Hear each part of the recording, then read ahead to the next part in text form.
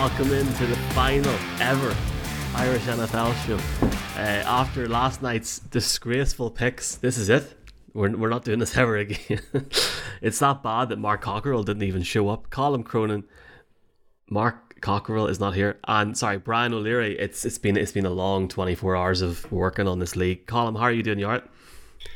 Very good. Yeah, it was I suppose an interesting suite of games yesterday. I think we've seen through the first quarter of the season that maybe offenses are struggling a bit, but I think there is still plenty of intrigue and excitement to talk about. Brian, presented of course by Cassidy Travel, Ireland's #1 travel agents. They still have tickets for the London game next week between the Jags and the Broncos. You can hit them up, CassidyTravel.ie, or check out the email in our bio on the podcast or on the YouTube channel. And another fun-filled Sunday of NFL action, Brian. It was. It probably wasn't as high scoring as we've seen in the past few weeks, in particular last weekend when we were travelling back from London, but plenty of storylines and some shocking results as well. I'm glad you called it out early, Michael, because I did take time this afternoon to look through our picks to see how we got on. It wasn't one of the better weeks for us, especially after a good week last week, but I'm sure we'll bounce back tonight and next weekend. Tonight, eh? Well, I am gonna put these on the screen in a second. I'm gonna put the picks up on the screen at some point here when I get a chance. I'm now realising I've got 3 screens in front of me and I can't transfer the image from computer to computer without doing something. Colm, let's jump into the first one. Obviously, folks, if you have any questions, if you're watching this live, fire them in on the YouTube comments and we'll get to it at the end. I am out of here before Newsline starts. Okay, so Falcons stun the Niners. I was meant to go to an event in Leeds last night. There's this big thing, Colm, with the Niners put on in Leeds for people in the UK and beyond. This big party, which was postponed because of the death of the Queen last night instead. They didn't pick the right game, but it looked like great crack. They should do that in Dublin sometime, yeah? Are we calling on the Niners to have a big, massive sesh in Dublin? Be up for it? And also, what a game. The Falcons look great. And Kyle Pitts finally got his flight back from London. It only took him a year and 2 weeks. Yeah, the Niners or any team that wants to hold a meet-up in Dublin, I think it'd be great. It certainly looked like the Niners fans enjoyed themselves pre-game. I think once the game got going, it may have been a very different story. And I think, there was a lot of talk on this show and elsewhere after Trey Lance played 1 game and 7 snaps that, we needed to have discussions around him. Well, I think maybe we need to shine a light on James Garoppolo because it ain't working. There's a reason they moved on from him. You can certainly make the argument that maybe they didn't make the right decision with Trey Lance, but Jimmy G is not the answer for this team. And that is... Obviously, they have a huge number of injuries on the defensive side of the ball, but offensively, Jimmy ain't it. But I think the focus should really be on the Falcons because it was a magnificent performance from them. And in fairness to them, they've had their defensive woes this year and other years, but their offense has been absolutely incredible. Yesterday, converted 9 of their 14 third downs, found the red zone on all 3 possessions. Hello, Denver. They're now averaging a first down or touchdown every 3.1 plays, behind only the Bills, the Chiefs, and Baltimore in terms of what they're doing on offense. And we saw Arthur Smith and the O-line guys out in the concourse yesterday sharing a beer. Well deserved. Absolutely put a beat down on the 49ers yesterday, and they could have played for another 4 hours and it would have been the same result. So kudos to Arthur Smith, the Falcons. You absolutely deserved it, and you have been overlooked this year thus far. Brian, talking about being overlooked, here's our picks from Sunday. Shout out to Hoagie Bear for doing this. I don't know how he does this so well, but wow. Now, I actually went into this week thinking, geez, I'm not doing too bad here. Look at this, 50 of 29. But for people on the podcast, Brian, everybody picked the Niners, which we'll talk about in a second. And just in your sense, Colm was the only lad to pick the Jets. Whoop-de-whoop. Well done, Colm. Bucks, everyone picked the Bucks. Everybody picked the Rams. and everyone picked the Eagles. So fine. I mean, at one point last night, I think a few of us needed the Eagles to win something, just to make it look a bit more thing. The one thing I'll say, Brian, is this, and we didn't really we haven't been chatting today. The amount of people I don't know about you lads, but the amount of people in DMs this morning saying you picked this team, yada yada yada. Yeah, I picked the Jets last week. Well done, and well done to the Falcons. I mean, it's a bit of crack, lads. Some of the messages I was getting this morning was absolutely, I don't want to say uncalled for, but it was Jesus lads, calm the bap. It's grand. Falcons look really good, sir. And I don't think any of us gave them a chance in this division. And ironically now, and we're going to talk about this in a bit, they're in a division where Taysom Hill is the best quarterback for the Saints, and he's listed as a tight end. Brady doesn't turn up anymore, by the sounds of it. He goes to a wedding on a Friday night, which I did not know about until yesterday. And the other team is so... As in you weren't invited? I wasn't aware that Brady was out on Friday. That's atrocious. Anyway, let's give the Falcons their due time here at the minute. They look really good. They look really, really good. And Marcus Mariota has transformed this team. But let's not forget that they wanted, and Arthur Blank wanted, Deshaun Watson so bad. So bad. So let's just take it there. That being said, Mariota's done really well. Fair play to him. This team looks fresh. I know. I'm glad you brought up the Deshaun Watson piece, because when we were doing the off-season stuff, we couldn't really understand the logic in terms of what way the Falcons were going in terms of the direction. They had been all in on Deshaun Watson, didn't materialise, and then obviously they had Mariota in, which then essentially looked like a rebuild, and that was the general feeling of the team. But they've surprised us, and they're playing very efficient football. They rushed the ball. They had 53 carries yesterday, and they only threw the ball 12 times in the game. So they're aware that they have their inefficiencies on offense, but they play to their strengths. And this is without Patterson, their best player and running back, not even playing at the moment. And Colin was referring to Jimmy G. Went 2 interceptions yesterday, 2 fumbles.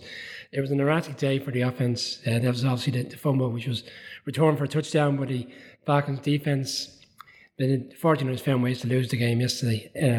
At the same time, you got to give the credit due to a Falcons team that you're right, they're 3-3, and what's very, I suppose you can acknowledge, and we're seeing it across the league now with a number of head coaches, these players are playing from.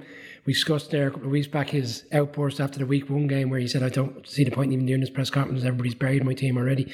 They've come back fighting, great team camaraderie. Collins is right, they're all having a beer after the game, real relaxing. Arthur Smith's out there having a beer, enjoying the players' company. It's what you want to see, isn't it, as a fan for the Falcons, who have been written off, had a couple of difficult years. Matt Ryan has moved on. But yesterday was great to see him, and Kyle Pitts, who's been out for the past few weeks, finally steps up in a home game. They're going in the right direction. There's tougher games ahead. Will they be able to keep up and maintain the form? I'm not too sure, but if you're a Falcons fan at the moment, it's an enjoyable season for them. Up and down, but still great win for them yesterday.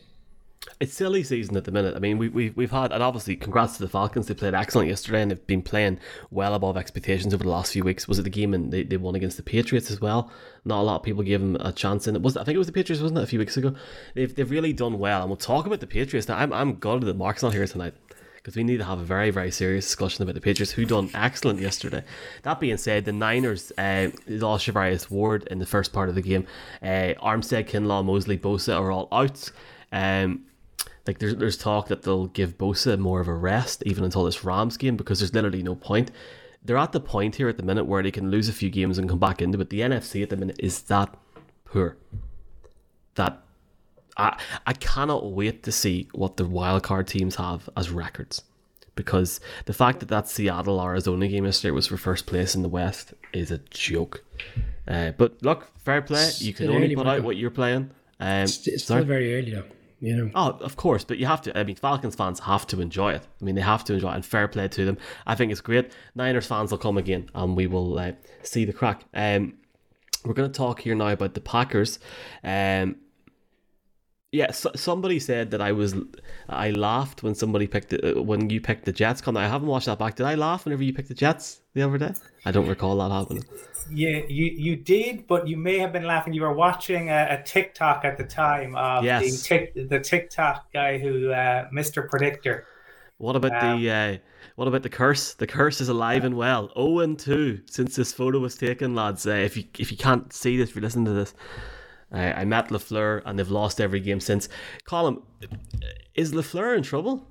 Because this team is... I don't want to say dog. It's awful to watch. Like with 11 and a half minutes left in the game yesterday, when you were down by 2 scores, you were like, well, they're not coming back, and they've Aaron Rodgers at quarterback, and then Sauce Gardner wearing the cheese head yesterday. Just great crack, great banter. Up the Jets. New Jersey, everyone's saying, Colin, that New York football's thriving. New Jersey and upstate New York football is thriving at the minute, and fair play to them. The Jets and the Giants are combined 9-3 so far this season. Fantastic performance from the Jets. That defense is for real, yeah? Yeah, the Jets are absolutely, and I think that Salah and his coaching staff deserve a lot of credit, and so do those young players. The defense was absolutely outstanding yesterday. Williams and that defensive front caused Rodgers all sorts of trouble. They, and almost every drop back they were, if not hitting him, they were at least getting the pressure on. LaFleur is he's not. This was their first ever consecutive defeats under his leadership. But it's the manner of the defeats, Colin. They were up massively, but across the board, they've been very poor so far this season. Absolutely. But I think that I think even if you have a down year, not every year is going to be successful. And this year is definitely a strange year, and it probably feeds into a little bit to the picks. I think overlooking a team is more even than picky against them. I think I saw of the 92 games played this season thus far, 56 have been decided by one score or less. So you're talking, well over 50% of games decided by one score.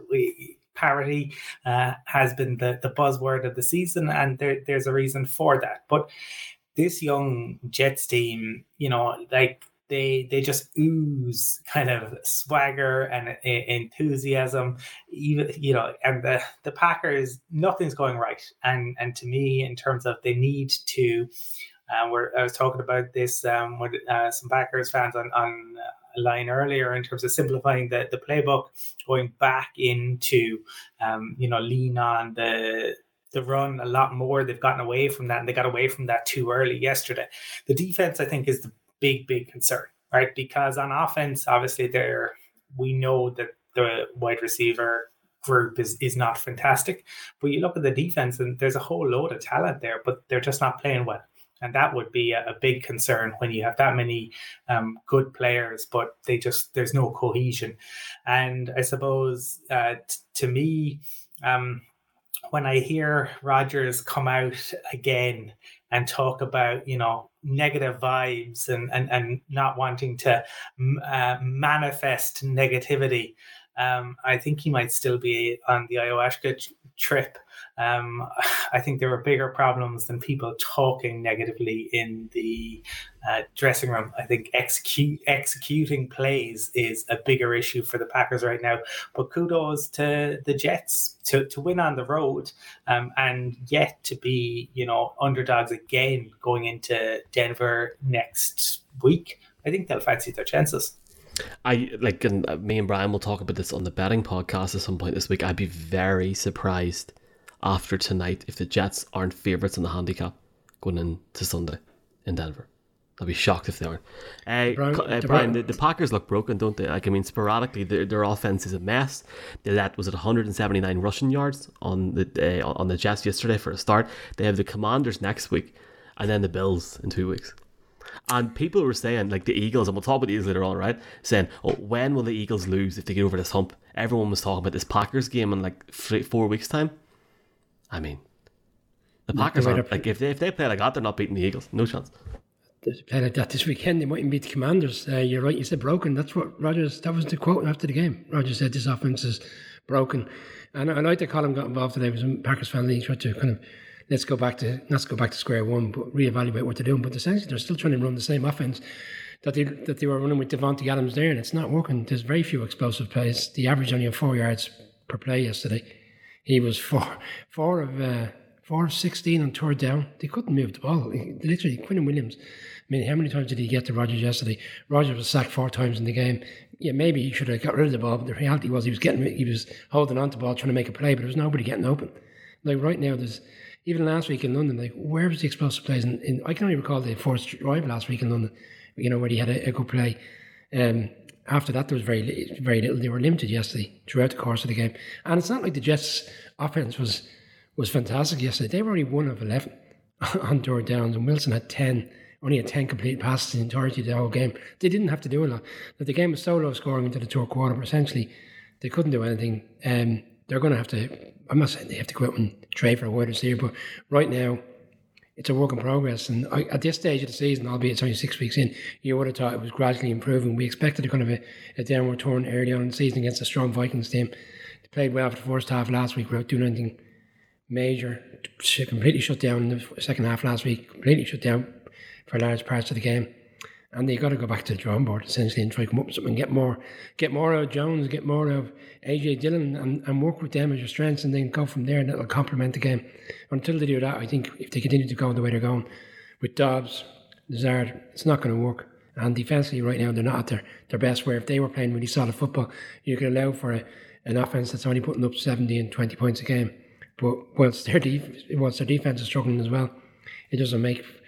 But they might be okay this weekend, because unfortunately the Commanders are not in a good place at the moment, despite winning on Thursday in Chicago. Are they ever in a good... Yeah, actually, right enough, because we haven't really spoke since. That game was a disgrace on Thursday night. And I actually feel, because there was lads from Ireland over that game, and they said I'm sure they had a great time, but that game was a disgrace.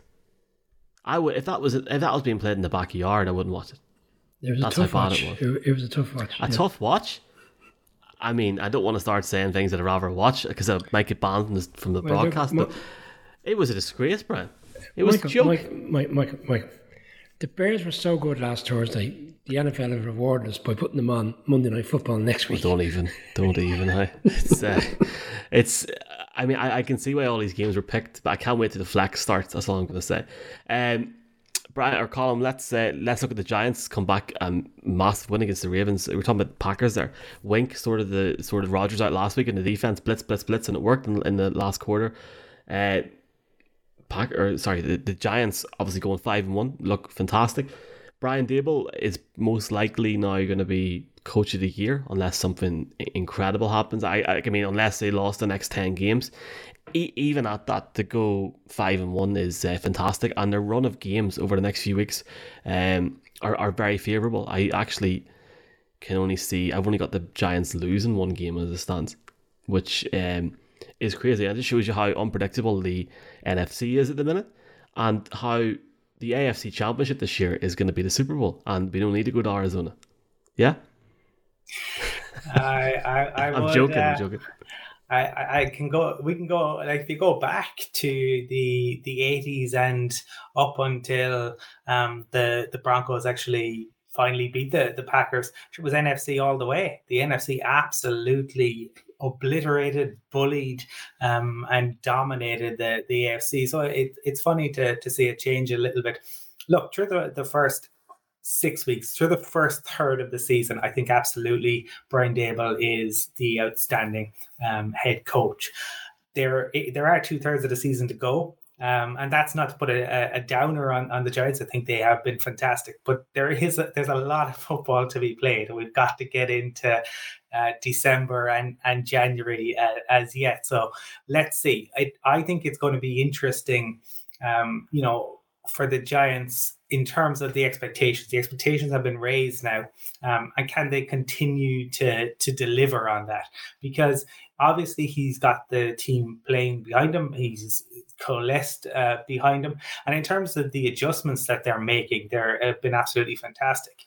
Some stats I saw today, I think it was Dan Orlovsky tweeted saying the Giants after halftime have outscored Mike Vrabel, Matt LaFleur, and John Harbaugh 55-19, which is quite incredible. So a second half team, which is what you want to see in many respects, and the fact that they already after week 6 have as many, if not more, wins than they had in 2017, 2018, 2019, and 2021 is a testament to, I suppose, how bad the Giants had been, and the work Daboll and Joe Schoen have done to turn that franchise around. really impressed so far. Thibodeau had said that the QB he was looking forward to sacking the most when he came into the NFL was Lamar Jackson, and he got to enjoy that yesterday. If you saw any of the post-match stuff in the dressing room, you can see this is a team that are very united and enjoying it. So it will be interesting to see that's the first third of the season, what the second third of the season brings. Brian, for the Ravens fans watching, Kenyon Drake through the first 5 weeks of the season had 65 yards and 21 carries. Usually he had 119 rushing yards and 10 carries. J.K. Dobbins was pretty much a non-factor in the game, but as Colin said there, two factors. Kevin Thibodeau was fantastic towards the end of that with that strip. And just going back, obviously we had Shane on the podcast or on the broadcast over the summer.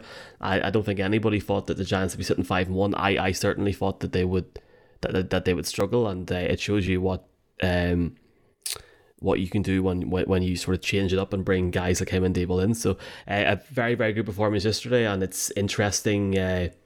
It's interesting for the next few weeks.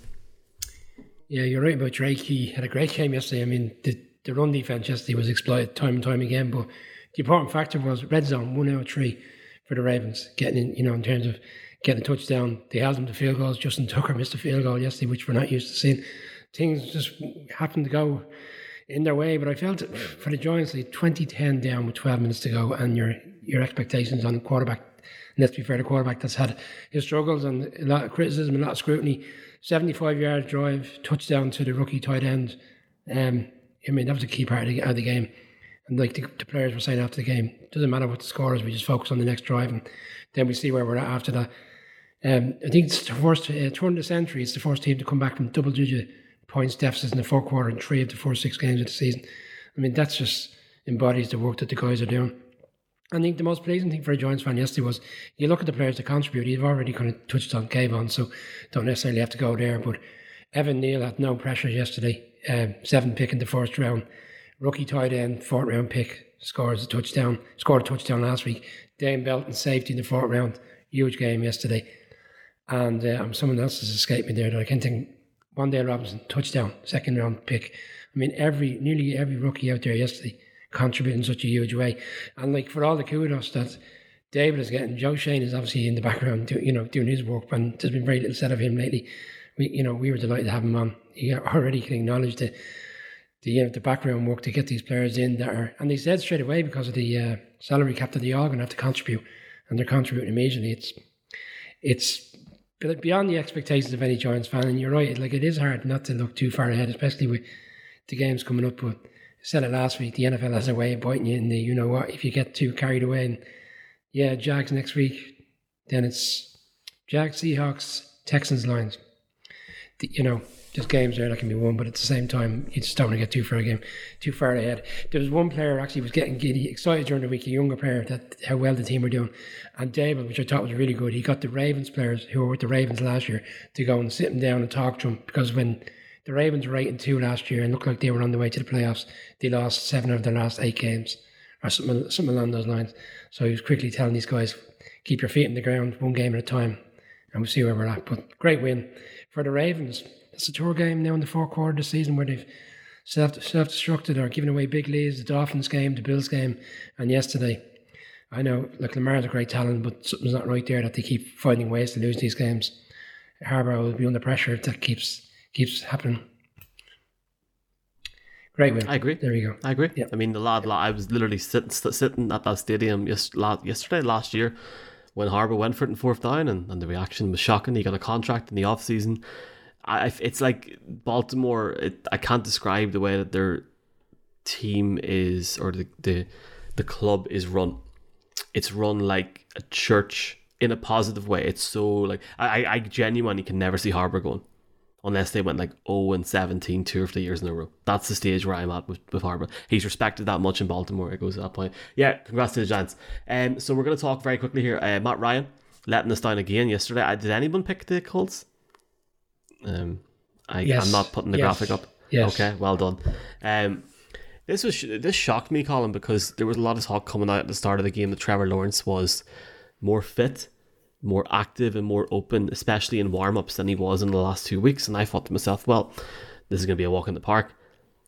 The concerning thing for this Jags defense is that Ryan was able, and the Colts were able to put up 34 points yesterday, when Matt Ryan through 5 weeks has, apart from and I won't even go to that Chiefs game. The Chiefs game was a very, very good defensive performance, but the Colts have struggled big time this season. For them to put up 34 points is a very, very big achievement. Fair play to them, but also hell of an end to that game. Like, red zone last night, the last 10-15 minutes was insane. And as someone that gets paid to tweet about stuff, it's very hard to tweet about something when Matt Ryan fires a dime down to the end zone. You're going, Jesus, what? There's 17 seconds left here. Where do you even start? But obviously Matt Ryan will be happy, Colts are happy, and they move on. And they are they back in contention to win the South, do you think now? It's a big win for them. It is a big win, and they certainly surprised me. And I had said that I expected the Jags front seven to have a field day, and could not have been more wrong on that one, because Matt Ryan dropped back 58 times and wasn't sacked once, which definitely should be a concern to the Jaguars, because that had been a strength of theirs in the early part of the season, and was not at all evident yesterday. For the Colts, it's been a weird season. They have found ways to win, and at times yesterday, like the Jags lost the week before, Trevor Lawrence had played really poorly. Yesterday, you can't say he played really poorly. Like, that drive in the fourth quarter was really impressive, but ultimately Matt Ryan is the one, who comes up big. I think it's also a testament to how much the game has changed, and why you can't really compare stats, that Matt Ryan has passed Dan Marino. Matt Ryan has had a very solid career. He's been a good QB, but Matt Ryan is not Dan Marino, and nowhere near Dan Marino. So I think that one is, maybe... Is he a Hall of Famer with his stats? No. Okay then. He's above Eli Manning in his stats. Now, I know this because I done a game thing last week about this. Matt Ryan is above Eli Manning, and Eli Manning is a 2-time Super Bowl champion. However, Matt Ryan is significantly above Eli Manning in passing yards. I mean, like, we're not starting this, but surely Matt Ryan would be contended for a Hall of Fame spot going on that mantra.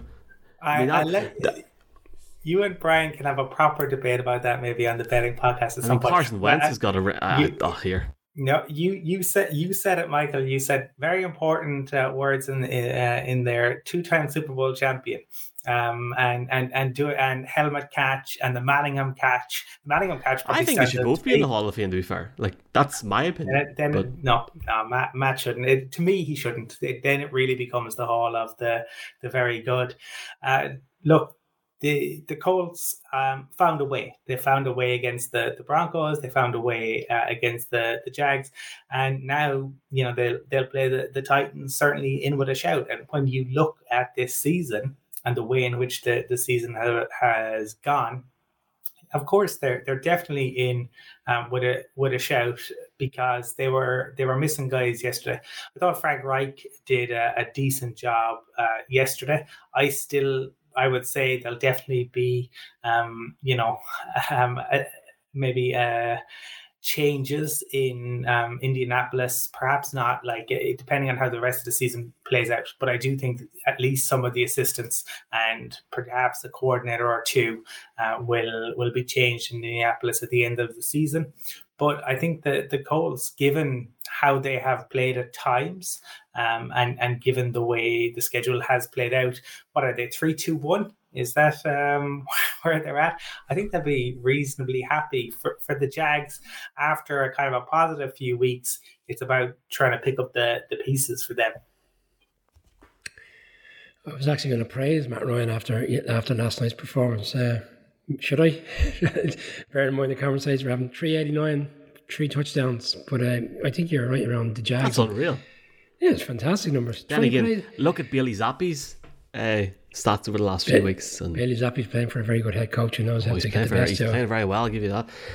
20 plays in the fourth quarter, 9 first downs, 14 points for the Colts. Crucial points. But for me, the Jags, for a defense that we spoke about for large parts of the season or leading into the season, we felt was going to be really strong. The Colts scored on the last 5 drives of the game. They weren't all touchdowns, there was field goals, but they essentially allowed the Colts to go up and down the field at will for large parts of the game. And, ultimately that was the undoing of a really good performance from Lawrence and from the running backs and other players in Cork. But when you have a defense that can't stop the other team, you're in a situation where you're hoping to be on the right end of maybe a field goal game, and looked at like it was going to come down to field goal, but then obviously they went for all and they got it. I think Frank Reich's celebration at the end was evident of a coach who knows he's under pressure. He was immediately wanting to enjoy the celebrations with the quarterback himself, Matt Ryan. The two of them were embracing each other and no one else was around. It was like as if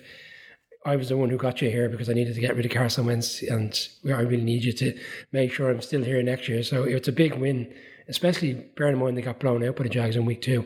You didn't want to fall 2 games behind on the Jags within the division if it comes down to tie breaks and stuff. So big win to be re-energized going into Tennessee, who are coming off a bye week. Yeah, and they've already played each other this season. It's a strange division. A lot of these games are wrapped up and done in terms of facing each other twice very early on in the season. Big game from this weekend, but bearing in mind where the Colts were a few weeks ago, they went into Denver and they won, and they somehow managed to get a win last night. They've turned things around. Yes, sir. Let's look at Buffalo against Kansas City, dubbed as the game of the week. Obviously, one of the games of the season. And Colin, I can't wait to watch this game again in January, because it would be a disservice to not have these two teams face each other in the divisional round or the championship round. Time will tell, obviously, to see what happens there. Please God, we do get to see it. Allen comes out on top of Mahomes. A couple of interesting calls for both on both teams throughout the game with the refs, Colin. The thing for me is this. They went out and got Von Miller, and they've completed that team. That defensive performance yesterday on Mahomes was unbelievable. The fact that they limited Mahomes to 20 points at home, I have to give it to Tony Romo. He called it. At the start he said 24-20. Feels like a 24-20 type of game. Literally, quote unquote. But Josh Allen, with the game pretty much on the line, I think there was like a minute left in the game, and he done that leap. You would forgive him for sort of putting the clock down, taking his time. But the confidence that he had in his defense to allow that defense to go out with a minute to go against the Chiefs, I think speaks volumes. If this isn't the year for Buffalo, when is the year? Because the team just looks unreal. Like, I'm surprised it looks that good. I think we knew it would be good, but Jesus, I mean, they look unreal, yeah? Yeah, no, they do. And we talked about it on the season preview show. There is no obvious weakness there. They made, other than, I would say, the running back. Now, we thought they had upgraded. I still think there's maybe a little bit of an issue there, but certainly you look at the defense, and when you have Josh Allen and he's playing the way he is, they are a fearsome unit. You mentioned Von Miller, and he's been absolutely sensational.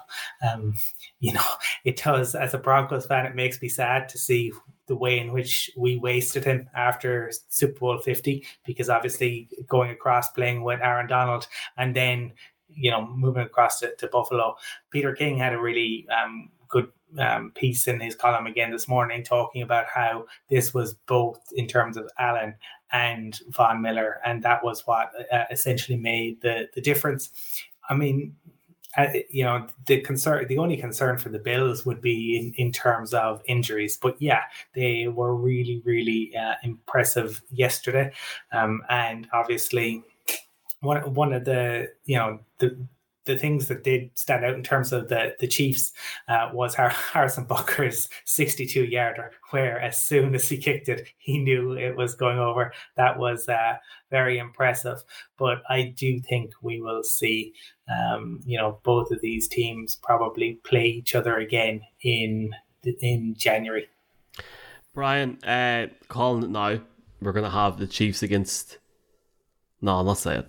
I still think Chargers are going to win the Super Bowl. Frigate, why not? Brian, looking at KC as well, Mahomes has 2 interceptions on the day.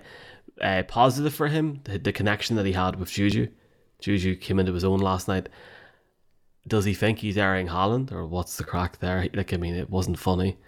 And what was even more concerning was Tony Romo thought that it was yoga. But let's be honest, if that was any other quarterback, we'd be very critical of him in certain situations. Mahomes, that last interception was quite poor, to be fair. The thing is, he'll learn from that and go into Buffalo in January and take his team to a Super Bowl. So that's usually what happens. So there's no point anymore in this broadcast and being negative on certain plays. I just miss Jackson Mahomes' TikToks. I don't see how genuinely. I picked the Chiefs in this game. Don't get me wrong, but I don't see any team going into Buffalo and winning in the playoffs. Just can't see it. Like, the game was quite even. Okay, I was scored. Like, they won late in the game. It was a very even game. Chiefs had the ball for 31 minutes. Bills had it for 29. The stats are quite even in the game, but I still didn't think the Bills played that well, and they still came out with the victory. They're on another level. You know, we've rightly picked them to go to the Super Bowl. Some haven't picked them to win the Super Bowl, but we all felt I know you've gone for the Chargers, but like, you do expect a deep run from the Bills in the playoffs. And Colin said the only weakness potentially is the run game, but they still tried to commit to the run game yesterday. Singletary had 17 carries. They're doing their utmost to keep consistency in the play. It's not all about Allen running or throws. And then the game was nip and tuck going into the fourth quarter, and then essentially I felt they took over again then. 24 plays, 1 touchdown, 8 first downs against the Chiefs, who had 12 plays, 1 field goal, and the turnover at the end. The game got away from the Chiefs in a way, but again, these are the type of games that the Bills would have lost in the past. It kind of had a little bit of similarity even towards the end of the first half, where the game last year where there was little time left on the clock and the Chiefs still found a way to get down and kick a field goal. Yeah, they might come up against each other again, but I don't think the Chiefs team is at the level of this Bills team. I felt Bills were average yesterday and still came out with a big win. And fairness, as much as I don't like Romo and I slag him off, joking tongue-in-cheek on this show, he kept repeating the same team during the game was this result is crucial for January. And we said it on the show on Thursday in the preview, like, it's only week 6, but whoever wins this has the leg up on home field advantage. What we're looking at now, we're essentially going to need the Bills to lose 2 games to give the Chiefs an option to be the number 1 seed, or maybe the Ravens or whatever other team, but like, can't say it. I just think Bills team is too strong. Great win for them, and it could have get them over a little bit of a hump. I thought this game, and Josh Allen was playing it down after, but the magnitude of this game was, for me, it was so important to win it. Great win for them. Massive game for the Chargers tonight, just in terms of the West and the development there of Herbert as well. Let's look at the LSU Bowl, the Bengals getting on top of the Steelers. Another pick that I was wrong on. Happy days. Colin, this would have been some game in London, and we could see last night why people were giving off, saying that this game shouldn't be in London, because the atmosphere of this game was electric. Joe Burrow going in Jamar Chase's jersey, Jamar doing the gritty. I mean, I'm at the point now, maybe I'm getting a bit old. I was like, man, just walk into the end zone. Stop going with it. It was just a bit annoying. That being said, Andy Dalton, I seen some sort of stat yesterday. He's now played, is he like the first quarterback to play against like so many of his old teams or something? I don't know. But that being said, the Saints still put it up to them for 4 quarters. They're not that bad, arguably. They're certainly a better team than the Bucs are. Because the Bucs at the minute are trash, lads. Like, there's no point. I mean, offensively, they're useless as it stands. But Tom Brady will go out and throw 6 touchdown passes next week and prove me wrong. As of yesterday, is the Bucs game next? Maybe we can merge this into one. Don't know, but I have so much to say about this whole Bucs situation. I'll try and shut up. That being said, Bengals fans very happy. Bengals fans were not happy with us on Friday, at all. And it is what it is. And now I'm realising all these social quotes. You said that the Jags were going to have a day. They definitely had a day yesterday. I'm going to just shut up now and pass it over to you. It's a massive win for the Bengals, sir. Massive. Yeah, no, it's an impressive win. And in terms of Jamar Chase came to play. At times he's been, held this season, but held in check.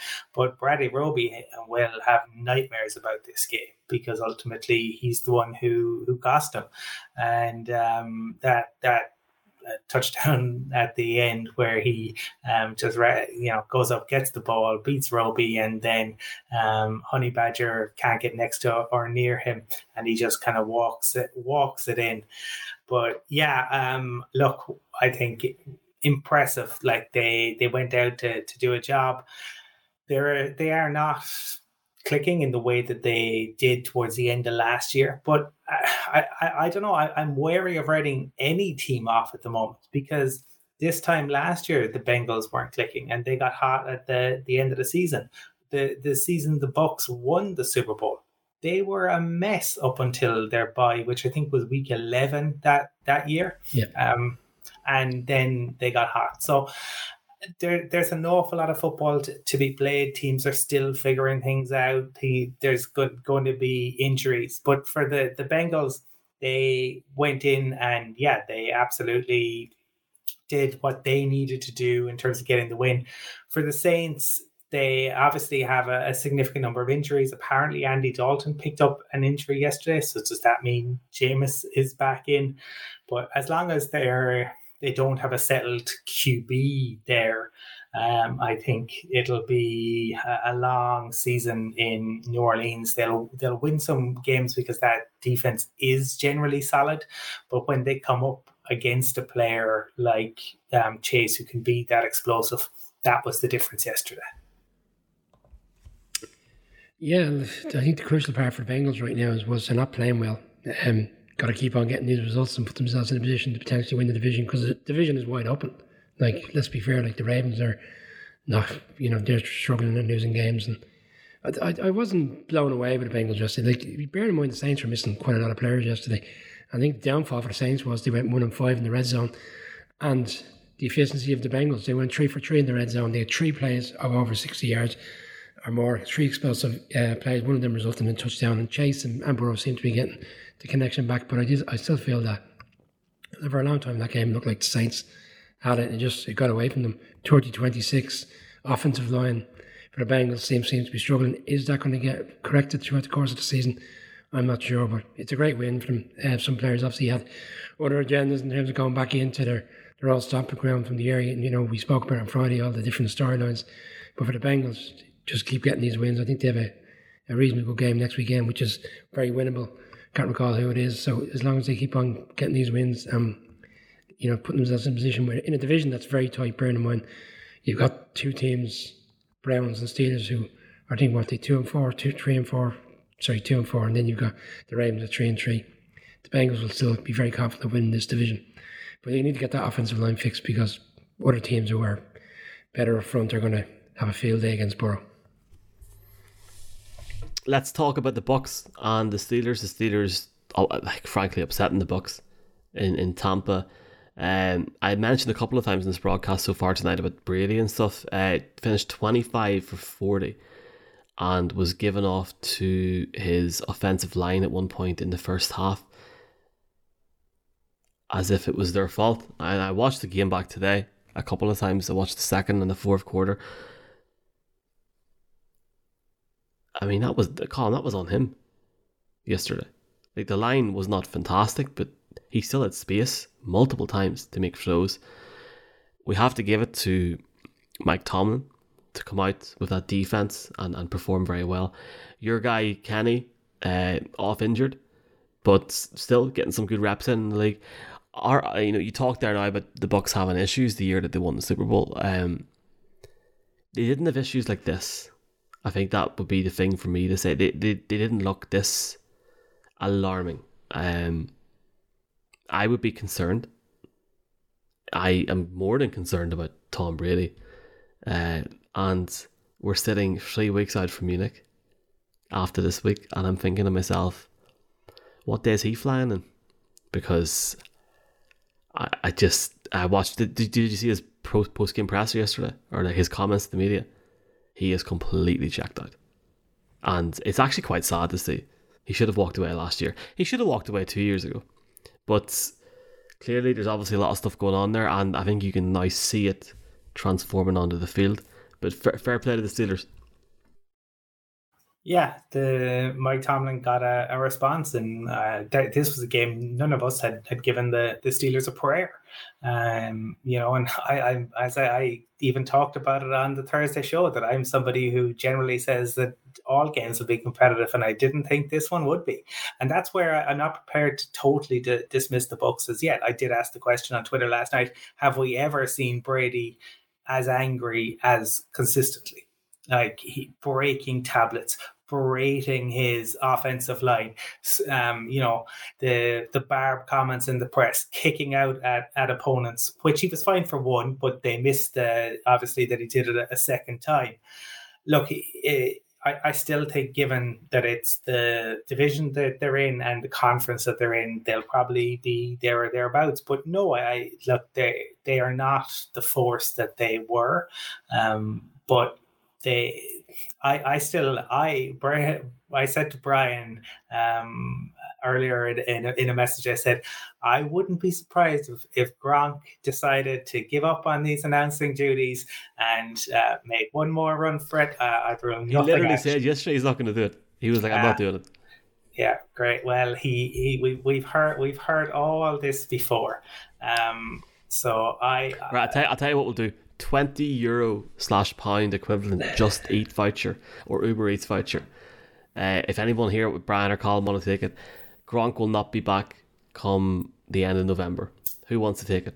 Oh no, he won't be back in November. No. Right. Okay. If December. If Gronk was to come back, he played 2 games in January before the playoffs. That if it was to happen, I'm not saying it will, but I would not be at all surprised. If think about it, if you are Tampa Bay, all right, and you are looking at this is it for Brady. Right, Brady is walking away. I talked last year. Last year was the first time I'd ever seen decline. We know this is his last year. Surely, you go all in to do everything you can to prolong it as long as you can, because you know he's walking away at the end of this year. Brian, did somebody say Just Eat? What do you reckon? No, not for me. I don't get me wrong. I completely see Colin's narrative on this on why. It even makes sense, bring him back towards the back end of the season, gets a few games, gets used to playing the game again, back into the playoffs. They make a run at it. I just think he's moved on, and Brady should have moved on. And I know it's all about Brady, but the team is not playing well as a whole. They had so many penalties yesterday on offense and defense in particular. That's not on Brady. There's inconsistencies across both sides of the ball, and they're only 1-4 in the red zone. They're only averaging 4 yards per play. For me, he's missing a good tight end. Okay, so it's Gronk, whoever it is, he's missing a standout tight end. Bright went off injured, but he's not the caliber of a Gronk. They brought in Rudolph, that really hasn't materialised. They're missing a security blanket as a tight end, and they're also missing a proper slot receiver for him. They tried to, have a go at it with Beasley. He quickly walked away. Godwin is out injured, so he wants to be putting the ball down the middle of the field. He hasn't got the players there to do it for him. Evans is his main target, and he's out on the perimeter. It's not Brady's forte. You look back at the days of the Patriots, Edelman, other players down the middle of the field, Amendola. And he had similarities in terms of players when he went into the Bucs initially. That's not there for him. He's uncomfortable. Lenny Fournette yesterday didn't get going. The run game is completely stalled over the past few weeks. Played a little bit better last week against the Falcons, but what we saw over the past few years, which has helped Brady, I felt there was a rookie coming in the third round from Arizona that was going to hit the ground running. That hasn't materialised. There's just too many things wrong with the team at the moment, and Todd Bowles, for me, needs to rally the troops. They're playing the Panthers this weekend. Okay, they should be getting back on track. If they don't beat the Panthers this weekend, then we really are in for a conversation. And this Munich game is getting more interest as the weeks pass, because Seattle weren't expected to do much this year. Seattle's offense is explosive enough. 13 wins. 13 is up to 13 now. I have 6 to go, haven't I, based on my prediction? Who knows? Who knows? That game now in Munich may not be as one-sided as many people thought. For the Steelers, it's a great win. I don't know if anybody's seen the footage of the team going into the locker room after the game, all celebrating, high-fiving each other and hugging each other in the corridors. And there was a lot of hugs for the offensive coordinator, Canada. And then Boswell, the kicker, came out of nowhere and was caught on camera saying, "It certainly wasn't you who won us the game." So I don't think things are all too well in Pittsburgh either. But big win. It gets them back into the division because they're only a game out. The New England Patriots column have played some of the best football I've seen them play in a long time over the last couple of weeks. They've been excellent on both sides of the ball. Their management has been superb. But their quarterback over the last 2 weeks especially yesterday, Bailey Zappi, or Zappity Doodah, whatever you want to call him, has been solid. But yesterday he was excellent. Absolutely fantastic. And I'll ask 2 questions. The first one I'll ask is, do they sit Jones for the season and let him rest up? Or at least for another 2 months and let him come back around Christmas? Or is there any situation here in which there is a quarterback battle unheard of in New England? Because he's playing better. It's more enjoyable to watch. He's more fluid. He can run more. It's enjoyable to watch. I said it again. I'm being positive about the Patriots. People give me guff about this. I'm enjoying watching the Patriots play for the first time in ever, because I don't like Tom Brady. Hypothetically aside though, Bailey Zappi looks great, and long may it continue. I think this is a different situation to Cooper Rush in Dallas. I think genuinely, based on what the Patriots have at that position, there should be a discussion about it. What are your thoughts about it? I think scoring 67 points with QB3 starting is a testament to Bill Belichick, and everyone on this podcast outside of Mark Cockrell had a query about the Patriots, about Joe Judge, about Patricia, and all of a sudden, Michael, you're enjoying the Patriots playing, which is telling you that they're doing something right up in New England. And I think a lot of teams around the league, if they had their QB3 playing, they'd be at the podium making all sorts of excuses rather than talking about the number of points that they had scored. Look, I think we have to see how it goes. It's a different situation to Cooper Rush because of what happened last night, but there were certainly plenty of people who on this podcast last week said Cooper Rush should start last night. So I think we're going to see. He might well be. You can make the point that he's a better QB. That you can absolutely stand over that. You can believe that. There's no problem with that. I think you have to let Mac Jones back in. I think the fact that he led the team to the playoffs in his rookie season, you give Mac Jones another shot, and you now potentially know what you have in Zappi. But remember, it's a few games. We got to see more. This absolutely could be a situation similar to, it has happened before. It happened with Brady. It happened with Russell Wilson. We have seen it before where the backup has. But I think they would be remiss. That's so as well.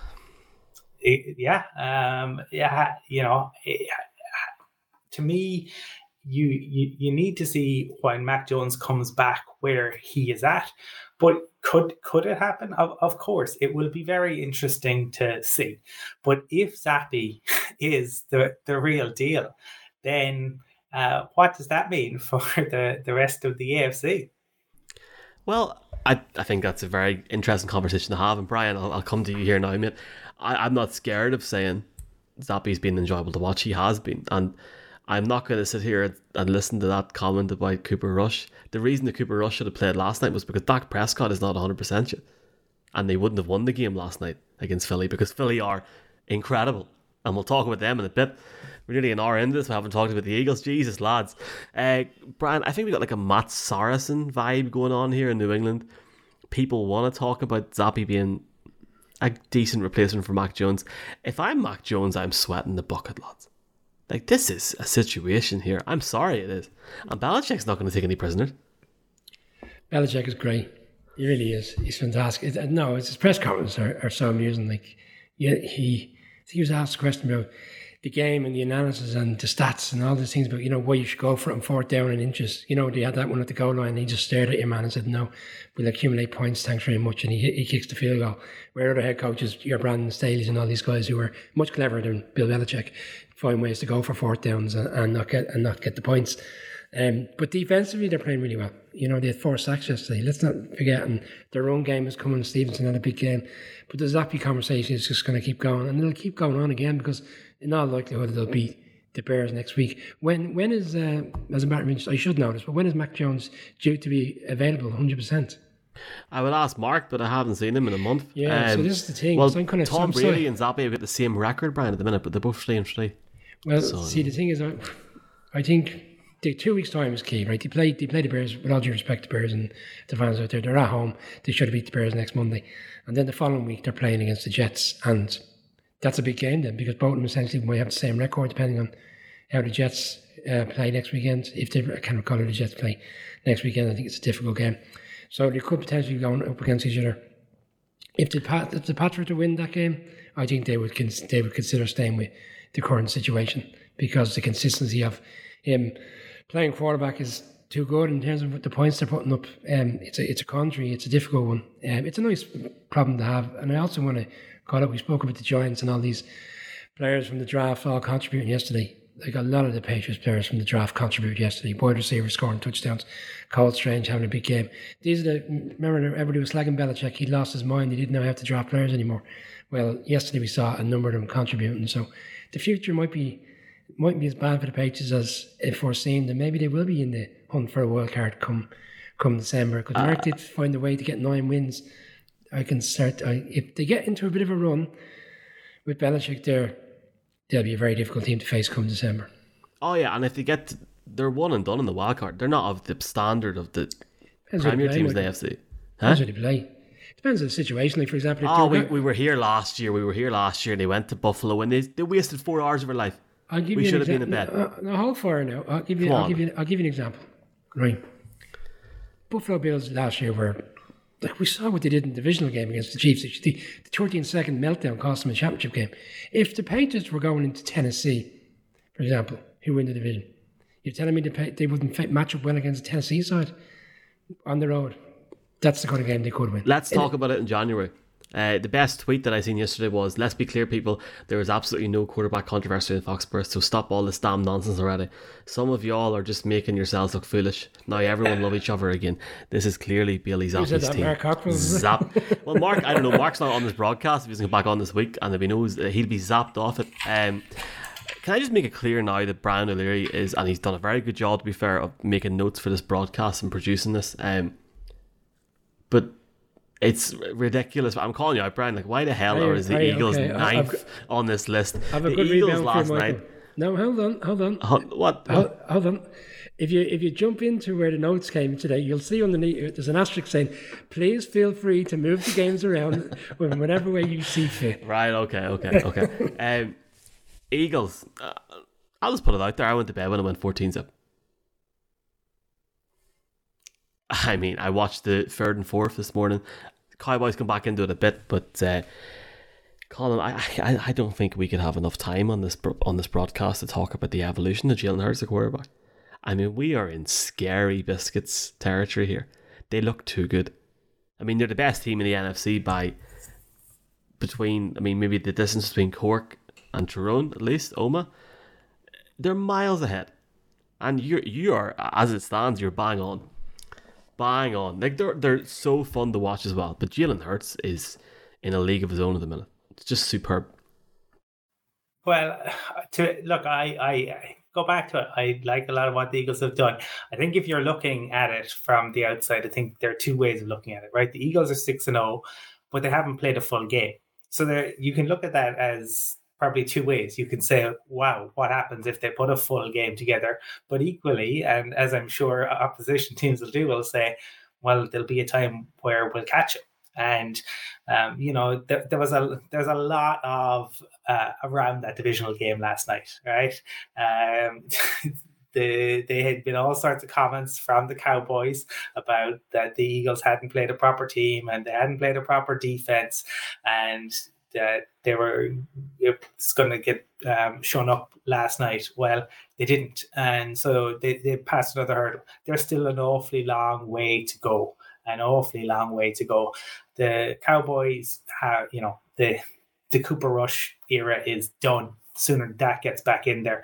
I think the worry for the Cowboys is they should be looking for somebody explosive, because they don't have explosive plays. Brian talked earlier about the Packers and their lack of explosive plays. I think that's a consideration for the Cowboys. You'll always have down weeks in the NFL. Micah Parsons will be back up next week, right? He'll probably have 3 sacks next week. But the worry for them is on the offensive side of the ball. They need somebody who is explosive. And that's probably the biggest thing hindering them, I think, on the offensive side of things at the moment. Brian, Eagles team going up, averaging 21 points per game in the first half, 5.8 in the second half. That's scary that they're still in that position and they still haven't played a full game. Obviously, for the Cowboys, it's not a panic situation. I think they play each other again on Christmas Eve. Yeah, late in the season. There's a lot of NFC East games. You have to persuade the wife to let you put the TV on that night. That's going to be some game. Christmas Eve? Oh, gee. talk to me about Christmas Eve. That's a difficult night for most parents. I'd be more encouraged for the Cowboys. The Eagles are what they are right now, but the Cowboys, there was a few things that went wrong for the Cowboys yesterday. I thought the coaching at times was poor. They were 14-0 down. There was a clear fourth down in which it was called for as a 4th and 1. They should have challenged that. Instead, they tried to rush the line, didn't get it. Resulted in an Eagles field goal. Then they got intercepted immediately on the next drive. That resulted in a field goal. So they found ways in the first half to put the game to bed, essentially. I said on the previous show I didn't think Hurts would have the most amazing of games. He didn't. He leaned on the run. He leaned on their defence. Their defence has been, a lot better than I expected this season. But I was encouraged by the second half in terms of how the Cowboys came back. I mean, they got the game back to 2017 at one stage, only to allow a big drive. But I think that when the wheels were coming off slightly for the Eagles, they rebounded in the fourth quarter. And I think they consumed the ball for 9 minutes of the fourth quarter, and they had a big long drive, took 11 minutes off the clock, I think, of that quarter, and then obviously resulting in a touchdown, but essentially put the game away. The Cowboys will be ruined missed opportunities in the sense that they gave themselves too much to do in the half, because I felt it was quite a very even game in the second half, and there was some silly penalties. They were done for 72 yards on penalties, 10 penalties. The Eagles were only done for 2 for 10 yards. So there you are, like this, you have to bear that in mind. I don't know if you saw the one with Michael Parsons where they put them in a long third down, and he had a fantastic play on the outside in the perimeter, and then of course he goes in and sights the player into his face, and of course immediately he's called for a penalty. Like, you can't be doing things like that.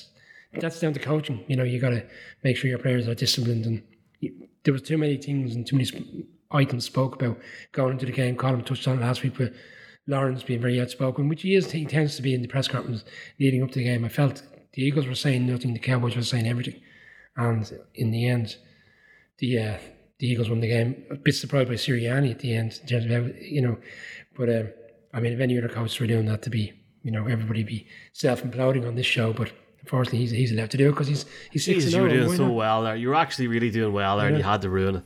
Come on, man. Come on. They're playing well. I actually think the broadcast... You said they're a million miles ahead. They're not a million miles ahead. They're one game ahead. They're one game ahead. They're one game ahead. On paper they're one way ahead. But the game isn't played on paper. They're the most complete team in the NFC by a country mile, is what I'm trying to say. And look, time will tell. Maybe we'll all be up on our faces laughing.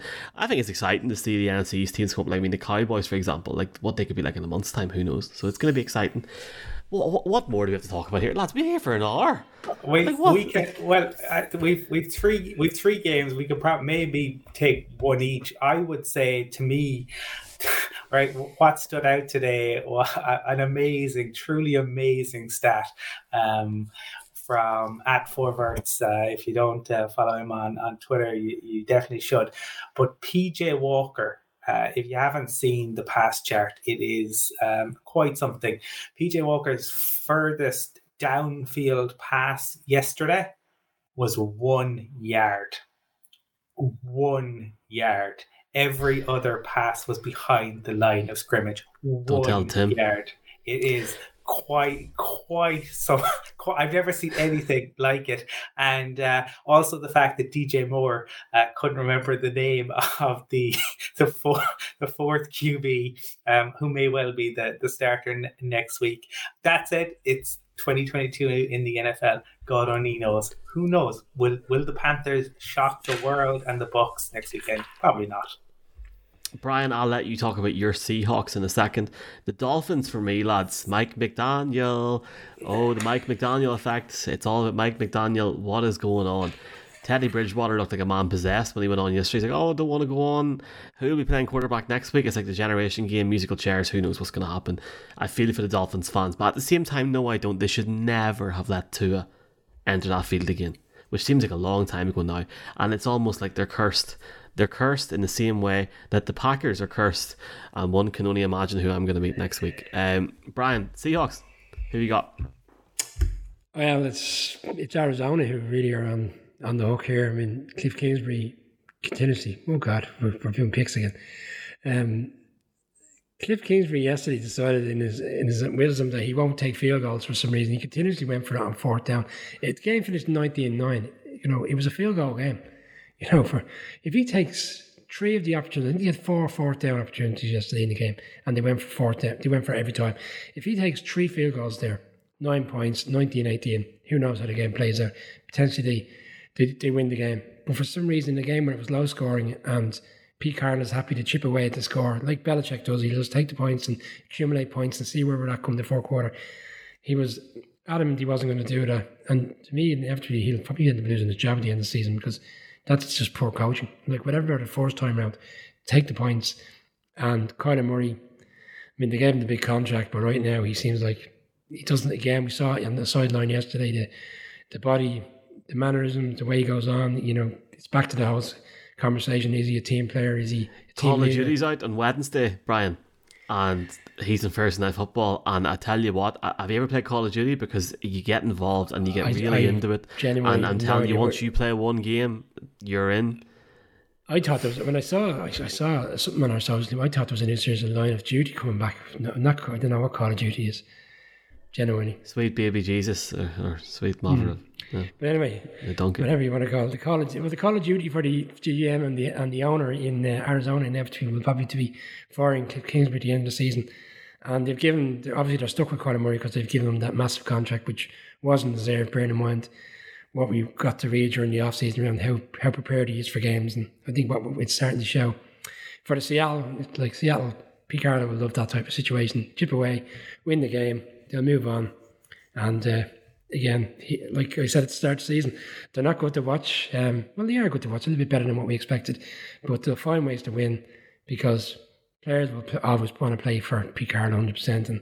And they've actually got some nice talented players in terms of the cornerback, for example, won 4 games in a row, interceptions. You know, that Diggs for the Cowboys is the best player ever. We all his interception. This guy's not getting spoke about already in terms of the rookie class this year. So anyway, on we go. Wasn't the greatest of games.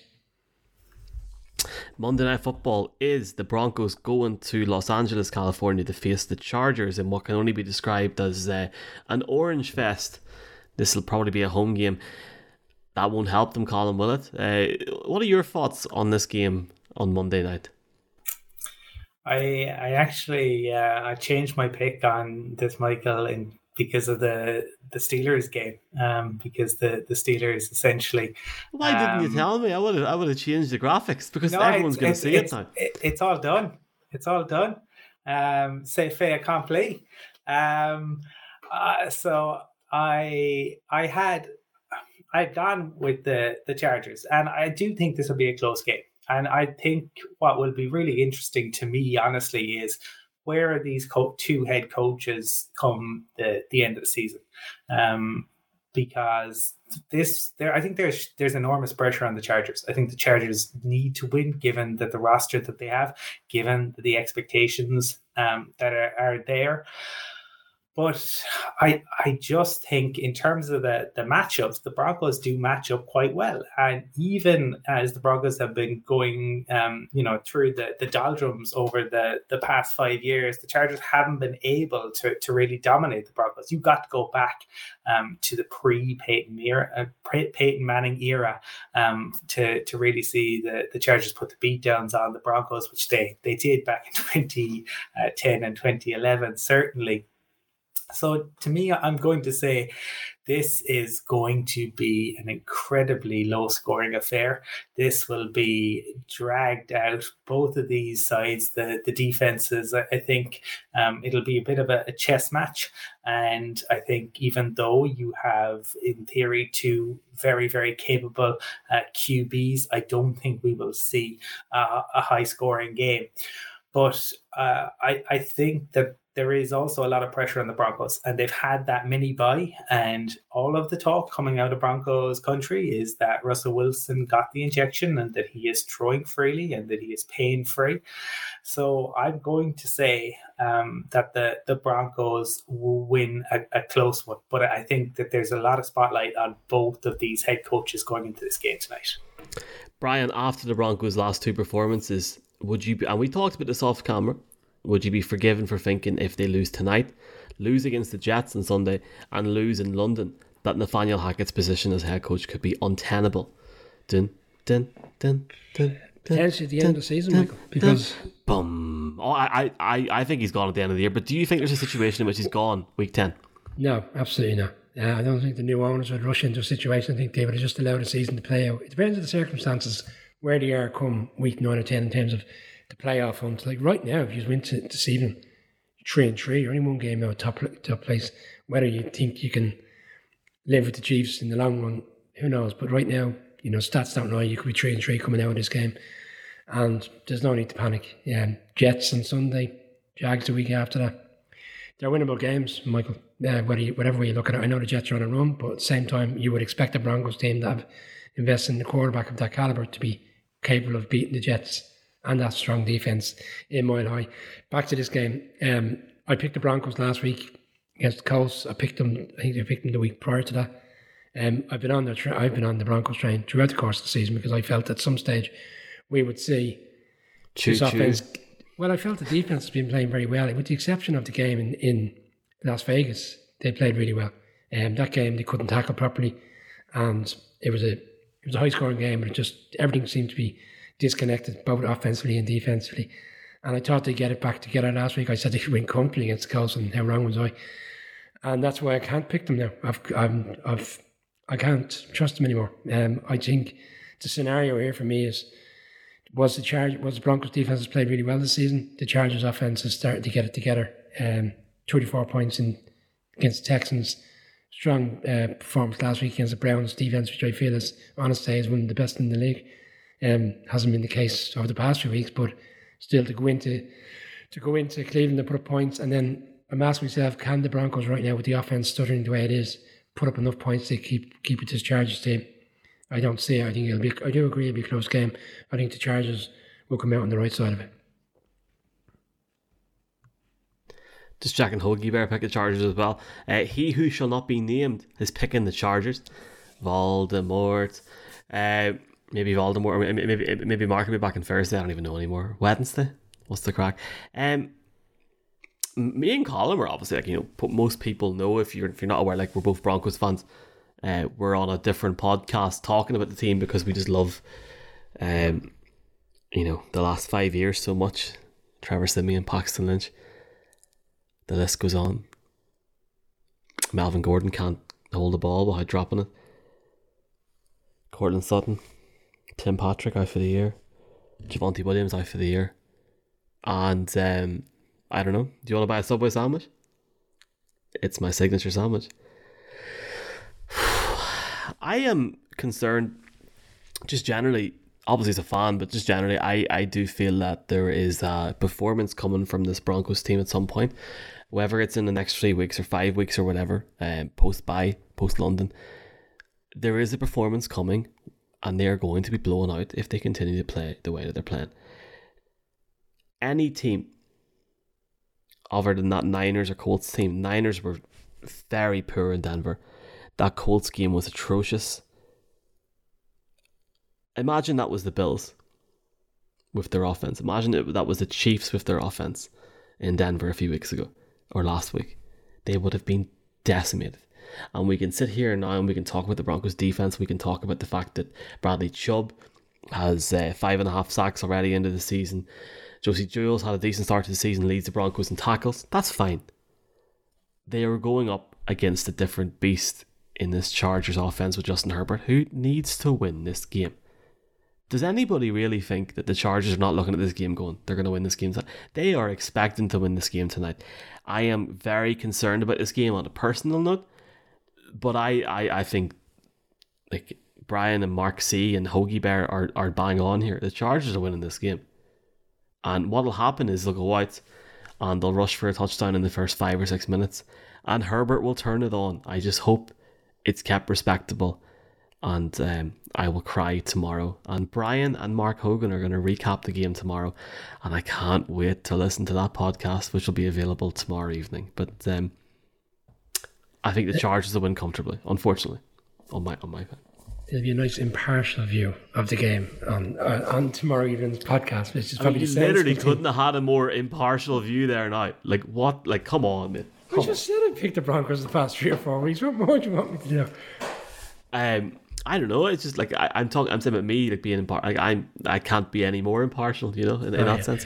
I just wanted to make one more point. Like Russell Wilson, the Friday after the Colts game was, you know, heavily, what's the right word, scrutinised on social media throughout the course of his performance on the Thursday night, and obviously his press conference at the end, which was a bit, you know, strange. Bear in mind the Let's Ride thing, and we had a bit of a crack about it in London. But then Rodgers has since lost 2 games. Tom Brady has the situation at the weekend. So Russell will probably be glad of the 10-day break and glad of the fact that other quarterbacks in the league who are supposed to be top upper echelons quarterbacks at his level, so shall we say, are having a difficult time.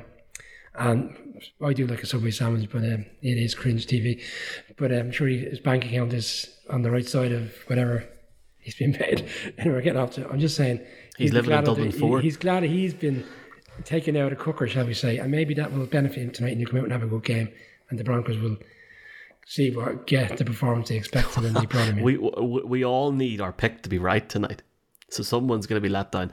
That's us now, so it is. We're back on Wednesday at 9:30, different time this week, and then we're back on Thursday at 9:30. Yeah, 30. All right. Here, obviously, thanks a million for everyone watching tonight. Big thanks to everyone in the comments. Graham, Irish Jets fans, happy victory Monday. Yeah, I know that lad wasn't happy with me. Connor Cassidy, Monday Club, Fred, Jer, Owen, big Chargers fan, saying you're going to sit watch a game tonight. Of course I am, Owen. Alde Brun, and Owen is saying, just to finish up the show here, I see at least 1 pick 6 for the Chargers this evening. A few weeks of injuries and readjusting schemes and personnel is getting fixed tonight. I think Owen's bang on. But yeah, just a big thanks to everyone that's watching, and Fred's not happy with the Cowboys, and I think that's us, yeah? I suppose it'll be interesting to see, obviously, if there are any more moves. I know there was a question around Run CFC and where he may end up. Obviously, Robbie Anderson moving on, and the Texans beginning a clear out of the front office. So, that didn't take long. It took too long. Indeed. See you on Wednesday. Bye. Keep your lip. Try Monday night. I'll try my best.